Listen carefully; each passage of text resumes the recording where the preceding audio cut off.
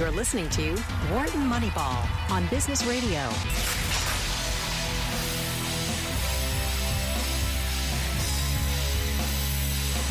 Welcome back. Welcome back to Wharton Moneyball. 2 hours of sports analytics live every Wednesday morning, 8 to 10 Eastern. You guys can join the conversation. 1-844-WHARTON. That's 1-844-942-7866. Or email us, businessradio@SiriusXM.com. Great way to reach out if you're listening. One of the times we're replayed, 4 or 5 times over the course of the week we're replayed. We'll take your emails, businessradio@SiriusXM.com. Or hit us up on Twitter. @WMoneyball is the account, is the handle. @WMoneyball will handle your questions, your suggestions. Good way to reach out anytime. Rolling into the second guest segment of the show. Delighted to welcome Cris Collinsworth. You guys know Cris Collinsworth. Played a little football for the Cincinnati Bengals back in the 80s, wide receiver. And for the last 10 years, he's been calling football, most recently for NBC. Sunday Night Football, it's an institution now. And Cris Collinsworth's with us in our living rooms every Sunday night. Cris, welcome to the show. Thanks, Kate. How are you? Doing fine, doing fine. Delighted to have you. Where are you calling in from this morning? From beautiful Longboat Key, Florida. As soon as our last game was over, I headed for the sunshine. It's been about 55 degrees ever since. Oh, my gosh. You're not upset to not be calling that Kansas City game this upcoming Sunday when it'll be, 5 degrees Fahrenheit? Pretty brokenhearted about that, yeah. But, last time we were in there, it was about 30 and snow. That was about the edge for me. So, yeah, it's going to be interesting.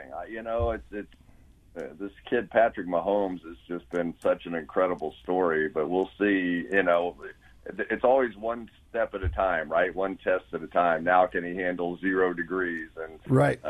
He's a pretty incredible young man. So you were calling the game this past weekend, is that right? Did the Kansas City game or no? Yeah, I did, yeah. So what did that, you were probably amazed by him earlier in the season at some point. Did that game change do you continue to be impressed? Do you continue to update your opinion on Pat Mahomes? Yeah, a little bit. We got into a little discussion of just how bright he was with Andy Reid, and the more I watched that game closely and studied him on the tape, you could see that his ability to process information. And not only with his reads, but with what he was doing at the line of scrimmage. And it was one of the things that they worried about when Alex Smith went to Washington and they made the decision to move on to Mahomes is, when they drafted him, just exactly how much could he process, because Smith was, a veteran guy. He's been around and a really bright guy. And the exciting part, I think, for Andy and the staff was that in the first week that they used him, his week 17 of his rookie year, they let him play against Denver, and he was able to retain and process and use all the information that was put in front of him. And you can just see from the early games this year that we called with him to where he is now that, he's probably not going to match Tom Brady yet, at age 40, whatever he is. But, this is a young man that just is taking leaps with his not only physical skills, but with what he's doing mentally. Do you think that's a quality that is very accessible when they're coming out of college? Picking NFL quarterbacks is one of the great challenges and debates every year. And, how are they really supposed to figure out how good a college player will be in the pros? You might think that they could get at that particular quality, to put them through some paces intellectually, to throw things at them. In your experience, is that one of these traits that is accessible or not very accessible? It is accessible, and of course they give you that test, and you get a chance to see where you score on that. But I think you mean the Wonderlic? Is that what you're talking about? Yeah, that's what Cris is talking about. Yeah. And I can remember taking it. Believe it or not, they took it back when I was coming out as well, and none of us even knew what it was. Yeah, they stuck us all in a room, all these football players, and said, "You guys need to take this test." Yeah. So we're sitting in there and we're all, just trying to figure out, okay, you have 10 minutes or 12 minutes or whatever it was, and you're just ripping through it, and you're not even paying attention. None of us knew that it was for the NFL. None of us. And then we went to the Dallas Cowboys. I don't know if you'll remember this game or not, but they had this 4-sided memory game. So it was 4 different colors. So it would go beep, so you hit that button. Then it go beep, beep, and you hit those two buttons. And I go beep, beep, beep, and it was like, how long could you stay on task and remember, that whole thing? So they do a lot of different things to try and do it. But I think for the most part now, they're putting people on the board. So they get up and they'll say, all right, here we go. I'm going to draw, this play and this play, and this is the defense. And if you get this coverage, do that, and get that coverage, do that. If not, let's check to the run and blah, blah, blah, blah, blah. And they go, okay, now you draw it, right? And they want to see how much of that can be retained by them. Because really, when you go to a new team, no matter where it is, it's like learning a foreign language. You literally, at the line of scrimmage, are speaking a foreign language that hopefully others can't pick up on too quickly. Right. But the real challenge to the whole thing, and what makes Tom Brady and Drew Brees what they are their ability to process after the snap. Once the ball is snapped and you're dropping back, generally their eyes are on the two safeties. Because the two safeties will either be a single high coverage, double high coverage, drop down in some kind of man coverage. But that's the main component of the disguise of the defense. Right. So that's really where they start. And then when they see that safety move, they know without seeing it what the implications are for the rest of the secondary. They immediately know what to anticipate in every other section of the secondary. Is that the way it goes? Well, they do, but there's always, what did John Madden used to say? Yeah, but there's disguises off the disguises.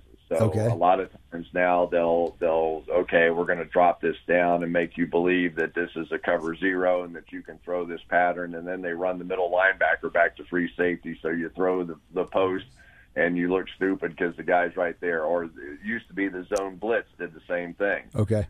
So you would blitz off of one side, and then you would drop a defensive lineman. So you're reading the two linebackers. So two linebackers come weak, and you have to throw hot. So then you do that, but the defensive tackle is dropped right underneath the slant. Right. So the game is just never ending, And so those who are capable of processing a lot of information post-snap are really the guys who are always playing in the Super Bowl, it seems like. In this case, that's what Tom Brady is so magical doing. So, Chris, this is Eric Bradlow. One of the things that I think people have underappreciated this year is the defense of the New England Patriots. We briefly talked about it in our first half hour, but of the four remaining playoff teams, they're the best defensive team by far, using at least stats and advanced stats. Do you think Mahomes' challenge, what challenges do you think the New England defense, people always talk about Brady, let's talk about the defense. They were the fourth best defensive team in the NFL this season. What challenges do you think Mahomes will face with the New England defense? Heavy. A lot of challenges, and it won't be physical. It won't be, can he outrun the defensive tackle, or it won't be any of that. It's all going to be mental. But I'll say this, when we did the game earlier this year, Belichick told us that their rookie year, they opened with Kansas City, if I've got my years correct, Belichick was so impressed with Mahomes in preseason. They did a whole game plan getting ready for Alex Smith, but they also did an entire game plan getting ready for Patrick Mahomes, because they thought he had outplayed Smith in preseason and that they were likely not telling anybody that he was going to be the starting quarterback. Wow. So at least they've got a little bit of a jump on him from his early days on. And obviously they were also scouting quarterbacks at that time. So he clearly has their attention. But you will see that the thing about the Patriots to begin with is you don't know, like the game tape that you're watching, usually teams break down 4 games prior to that, and the game tape, whatever the Patriots have shown on those 4 games, typically you won't get for your game. So I can't tell you how many teams have said that basically, we don't even bother to study. We set up game plans to react. So we have to understand if they've been playing a 4-3, they're likely to play a 3-4. If they've been playing zone, they're likely to be playing man-to-man. If they've not been blitzing, they're likely to blitz us. And so that you have to sort of, prepare in quadrants. Okay, if they do this, we're going to do this. If you do this, we're going to do this. So that's the ultimate challenge here. Chris, could I ask you a question about that? It's one thing to conceive of such a thing as a coach. It's an entirely different thing to execute it. What does Belichick do, and what does his staff do differently that allow them to change schemes like that on the fly and actually implement it successfully? They do it from the beginning, and the key is having versatile players. So the players that they draft, and the reason and I've had this conversation with Bill before. I said, you don't even care what your record is in September, do you? And he smiled and said, what are you talking about?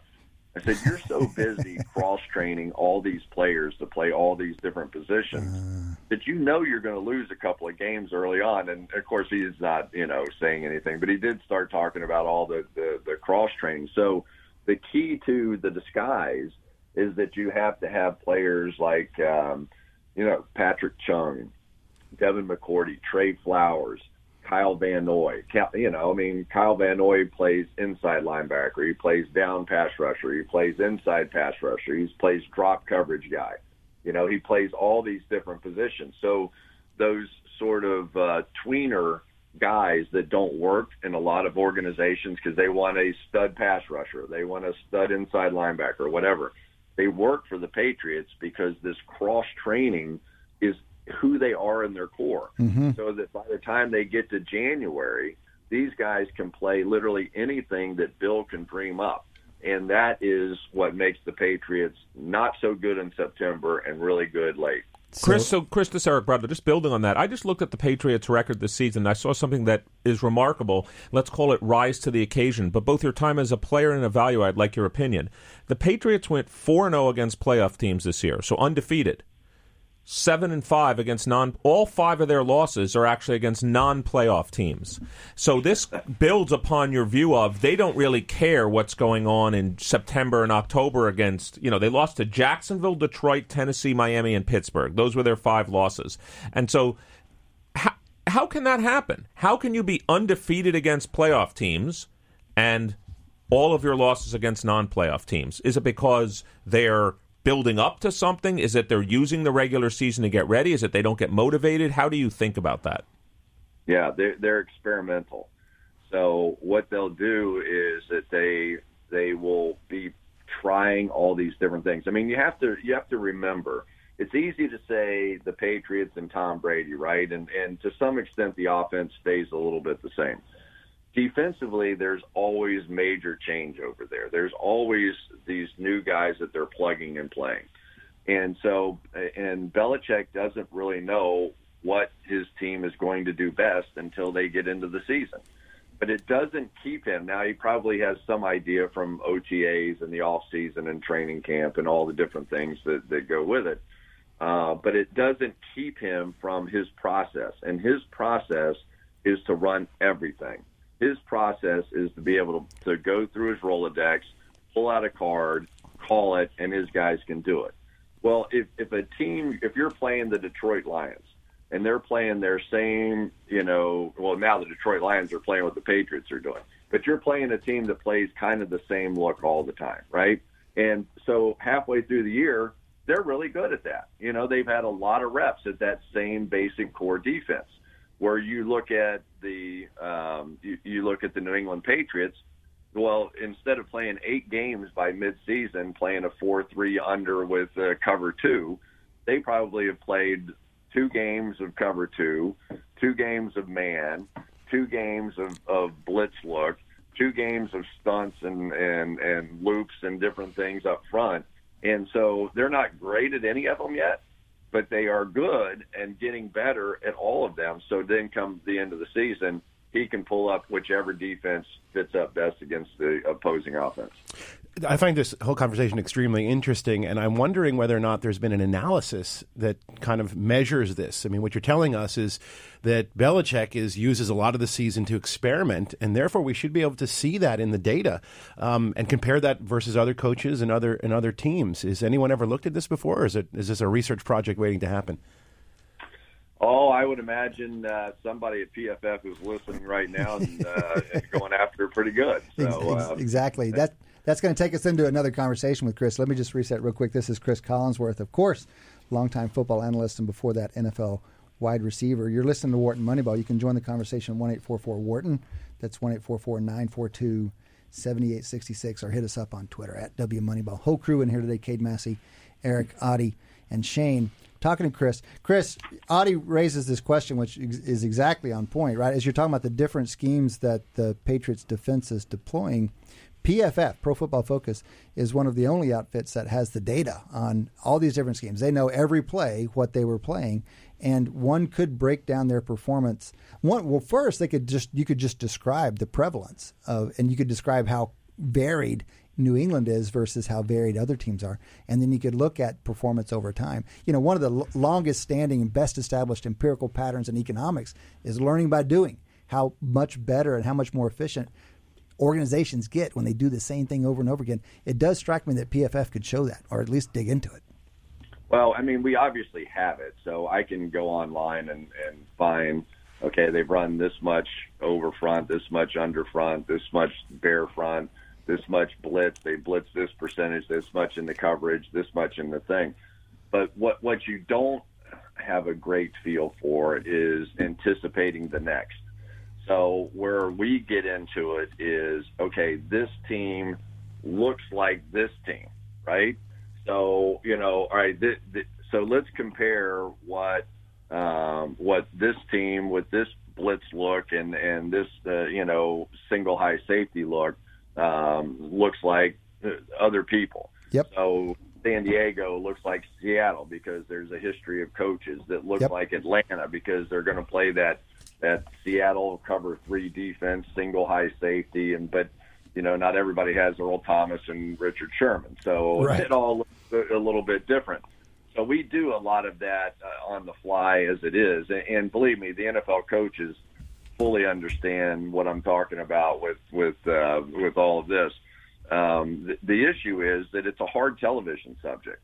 It's a hard thing for. I mean, I have to remember, and Al Michaels constantly hits me in the back of the head to remind me that Grandma's watching. And that not everybody wants to get into this level of detail. They want to hear, what player X said about his grandmother, and so we've got to. Yeah, that's why I'm listening. Yeah. So, I mean, it's you try to give a little flavor of it to everybody in what we do, but it's a broad audience. It's been the number one show now for about 8 years in a row. So we play to it. We play to that broad audience. But I love being on shows like this because I like the details too. And it's the reason that I love PFF because it's become my own laboratory, if you will. So I can literally.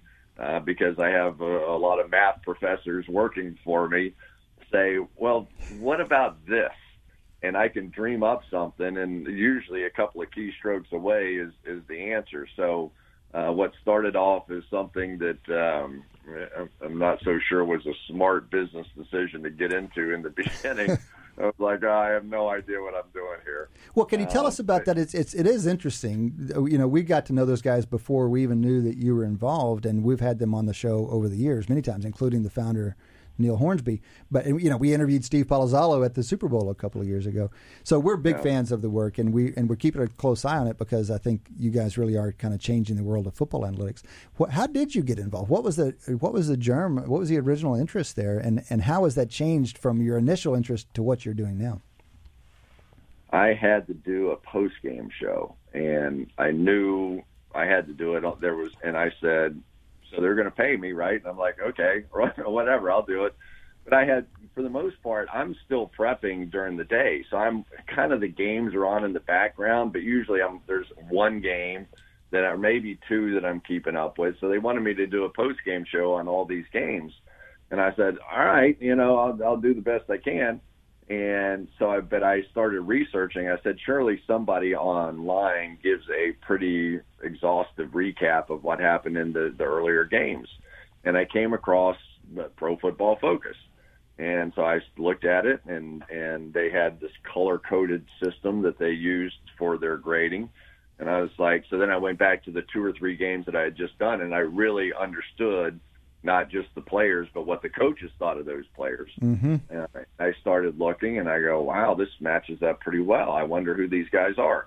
So then they had to an option to pay $26.99, and I was like, okay. So I put my credit card in there, $26.99, and here I go, and I'm tapping away. And the deeper I got, the better it was, and the more I liked it. And I was like, wow, these guys got to be former coaches or whatever.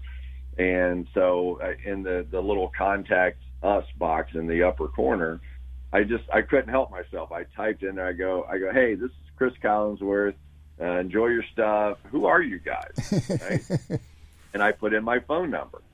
And so I'm thinking, I'm never even sure that contact us box even works. Right. So about 2.5 minutes later, my phone rang. And that's a good business person right there. This guy, Neil Hornsby, with this British accent, telling me he runs Pro Football Focus. And all I can think is, son of a blank, I cannot believe this Brit has hustled me out of $26.99. I'm so mad. I can't stand it. So I said, I'm going to take care of this in about 30 seconds. So I started asking this guy about guards and inside linebackers and special teams players and blah, blah.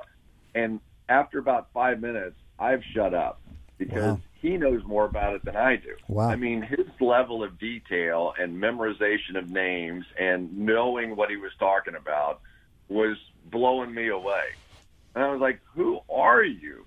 And he started telling me this long story about how he fell in love with the game of football, and he was this guy who used to blend companies together. They would hire him to take company A and company B and merge them together, and then he would digitize, whatever he could, but he would have to fire half the people in one company or the other, whoever was the weaker link, and blah, how he started hating his life, so he took on this full time. And I'm like, what? And so they had about 9 or 10 teams that they were working for at the time. And we started talking about everything. We started talking about fantasy football and, what else we could do for the teams, and could they do college football, and, and all these different subjects. And within a month, I had bought the company. Wow. And then since then, now we work for all 32 NFL teams. We work for about 50 college teams. We work for almost every major network that's out there. And we've got a B2C, consumers can play along with us, and so we've got about a $2 million business with consumers who can buy the products online and use our services. So it's been a really, really great adventure. I love these guys. They're all glass eaters. We get about 1,000 applicants a year, people wanting to work with us. That we narrow down to about 12 or 15 people that we hire, and it's quite the process. The tryout to become a member of PFF is you find some really great talent with the process that we go through.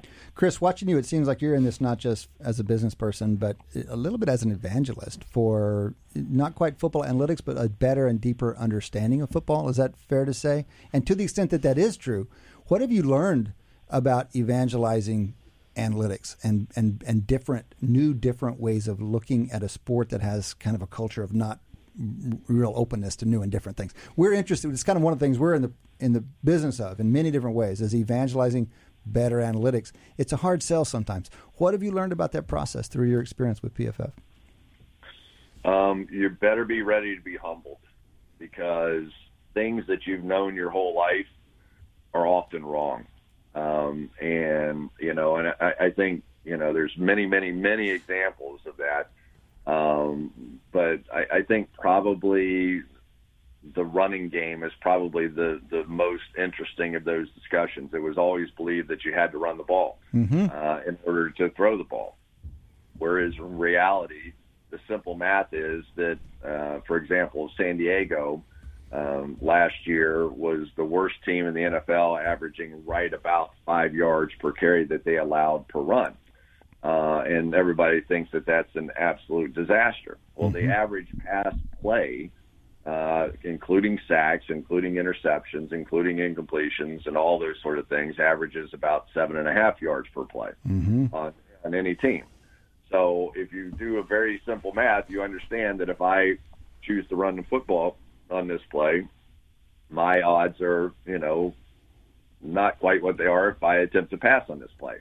Most teams if they throw an incomplete pass on first down, what do?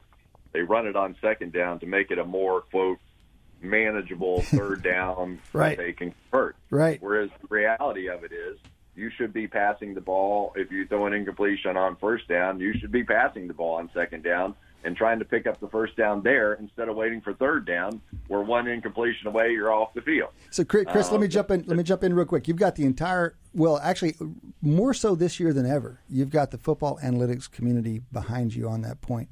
But you have to go have the conversation with the Pete Carrolls and Brian Schottenheimers of the world. So, how do you have that conversation with Schottenheimer, who has such a different view? And how do you convince someone? We all have these conversations. So, what have you learned about how to have that? How do you be effective when you're talking to Pete Carroll and Brian Schottenheimer about effectiveness of pass versus run? Well, I put it in the form of a question. I'm like Jeopardy. I say something like, "Well, Pete, I know you guys are focused on the run, and you've turned your season around clearly by focusing a little bit more on the run." I said, "But how do you explain?"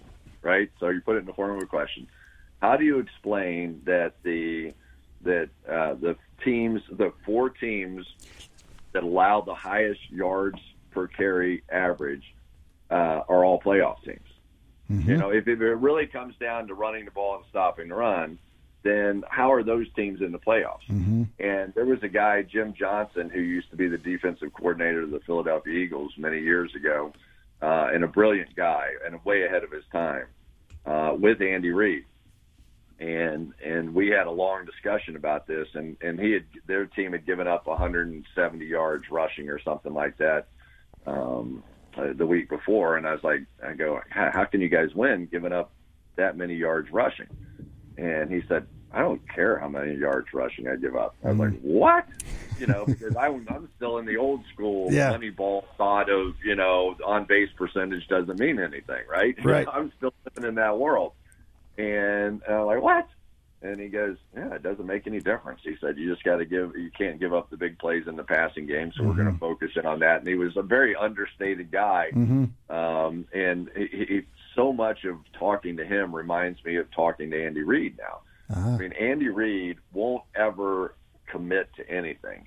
Even when I strike a couple of nerves where he knows I know what I'm talking about, and because, they're a customer, and a lot of their coaches read PFF stats back to me when they're talking about their opponent, and I just smile. I don't say anything, And I just do it. But every once in a while, Andy will give you like not quite a wink, but it'll give you a little nod, like, you're on it, you got it. And like this past game, I was talking about, the Indianapolis Colts and their inside linebackers, and because a lot of times they try to jump underneath coverage. And I said, well, what are you going to do? 53 out there is, and he just kind of gave me that little wink. At about the third play of the game, they hit Kelsey in the flat, and then the very next play, they suck this linebacker up, and then they hit the crossing route in behind him for a big play. So, I mean, they know it. These coaches aren't stupid. They know it. And the other thing I'll say is this. You would be surprised, and I won't say who, but a lot of the most old school coaches, we go to the combine every year to sell and, meet with the teams and all that kind of stuff with PFF. We get more people from Wharton and Harvard and MIT and Stanford in a room that represent some of these teams, some of these old school, they would never let you on to what they are kind of football teams. And they'll bring in a team of 7 or 8 data analysts. The discussions that happen in that room you would pay money to listen to. I mean, it is unbelievable to hear these brilliant young people, men and women, talking about the game of football. Chris, the only thing I'd push on that is they may be in the building, but the question is whether they're actually being listened to by the general manager. Correct. Oh, you know what you're talking about. You absolutely know what you're talking about. So now here's the other issue. We have other teams that in, one of the data, or a couple of the data analysts in. They usually only have one or two if they have this mentality. And then the defensive line coach or some old school coach go in there and just beat our guys up, right? And so we sit there and we take it, and, we do the whole thing. And then, we present our case. You look over at the data analytics guys, and they're kind of rolling their eyes a little bit as this guy continues to tell me how important the run game is or whatever, how important a nose tackle is to football. And I'm like, yeah, okay, all right, ever. And so all these things you basically know that aren't true, but we also walk out of the room going, that team that's been really good for a long time, they're about to go the other way. Yeah, and exactly. Almost every time they do. Yeah. So the teams, and we can almost, based on our meetings of who we're meeting with and what they're saying, we can almost tell who the up-and-coming teams are going to be. Absolutely. And who the teams are that are going to be falling off. Mm-hmm. So interesting.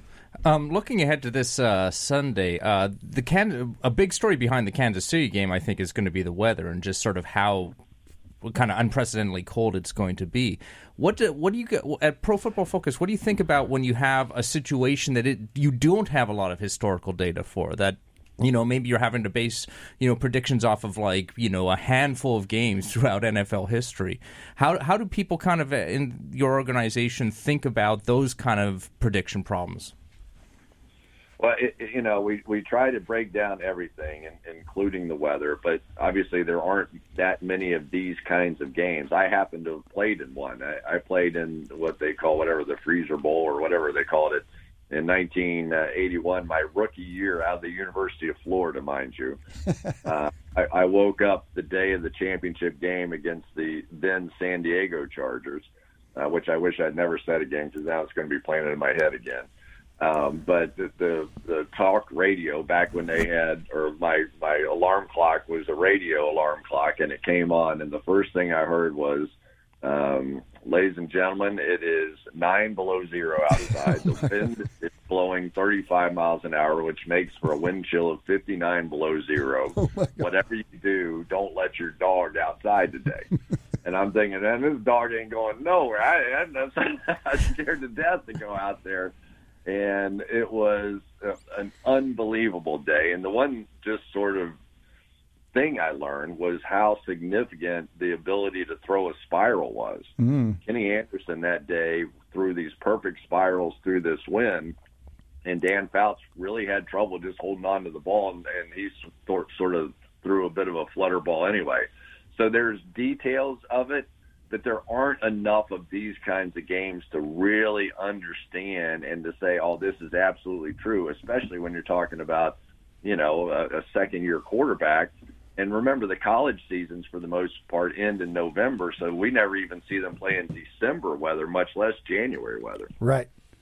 So, Cris, final word, just down here the last minute or so. You talk about, as a player, you had this experience, and this was a playoff game. We have trouble as analysts sussing out how performance might vary under pressure.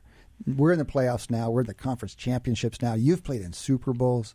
What would you say about variation in how players respond to those moments? Do you believe in that? Is it true that some players do stand up better under pressure? And is there any chance we'd ever have of being able to identify that and predict it ahead of time?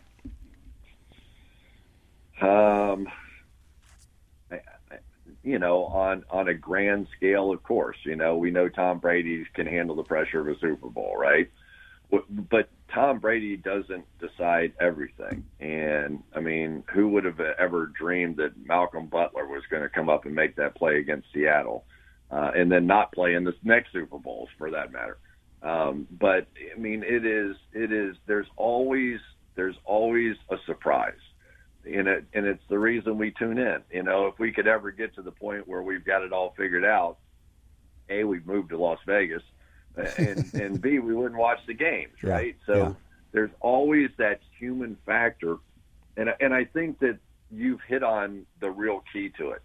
There are some people that their whole life have overcome and overachieved, and given the bright spotlights, they've been waiting their whole life to prove somebody wrong that they really are, despite the fact they only run 4.6, they're a great athlete and that chip wears really well on their shoulder, and they make these spectacular plays and pressure moments, and they want the football. And other guys can run 4.3, but you can tell watching them on the field in those moments, they really don't want the football. They would prefer somebody else have the football. Not everybody wants to take the final shot at the buzzer with the season on the line. You know, there are just certain Kobe Bryants and LeBron James and Michael Jordans in the world who not only want it, who insist on the ball in those situations. Right. And so that's the magic of it. And you know, there is some historical data on who those types of players are, but you always find a new one. You always find a new couple of guys in every one of those moments that step up and make these brilliant plays. And those memories last a lifetime. And so that's really, you know, the very foundation of why we love it so much. That's great. And it'll be fun to watch this weekend, of course, and the Super Bowl a couple weeks from now. Cris, listen, really appreciate your taking the time to be with us. Enjoy your time off. Enjoy Florida down there in the better weather. All right, guys. Thanks for having me on. You bet. That was Cris Collinsworth, of course, longtime football analyst for NBC. Before that, wide receiver for the Cincinnati Bengals, having his own experience in the Super Bowl and apparently the Freezer Bowl before that. This has been 3 quarters. We've got an abbreviated, but we do have a 4th quarter left. Come back and join us after the break.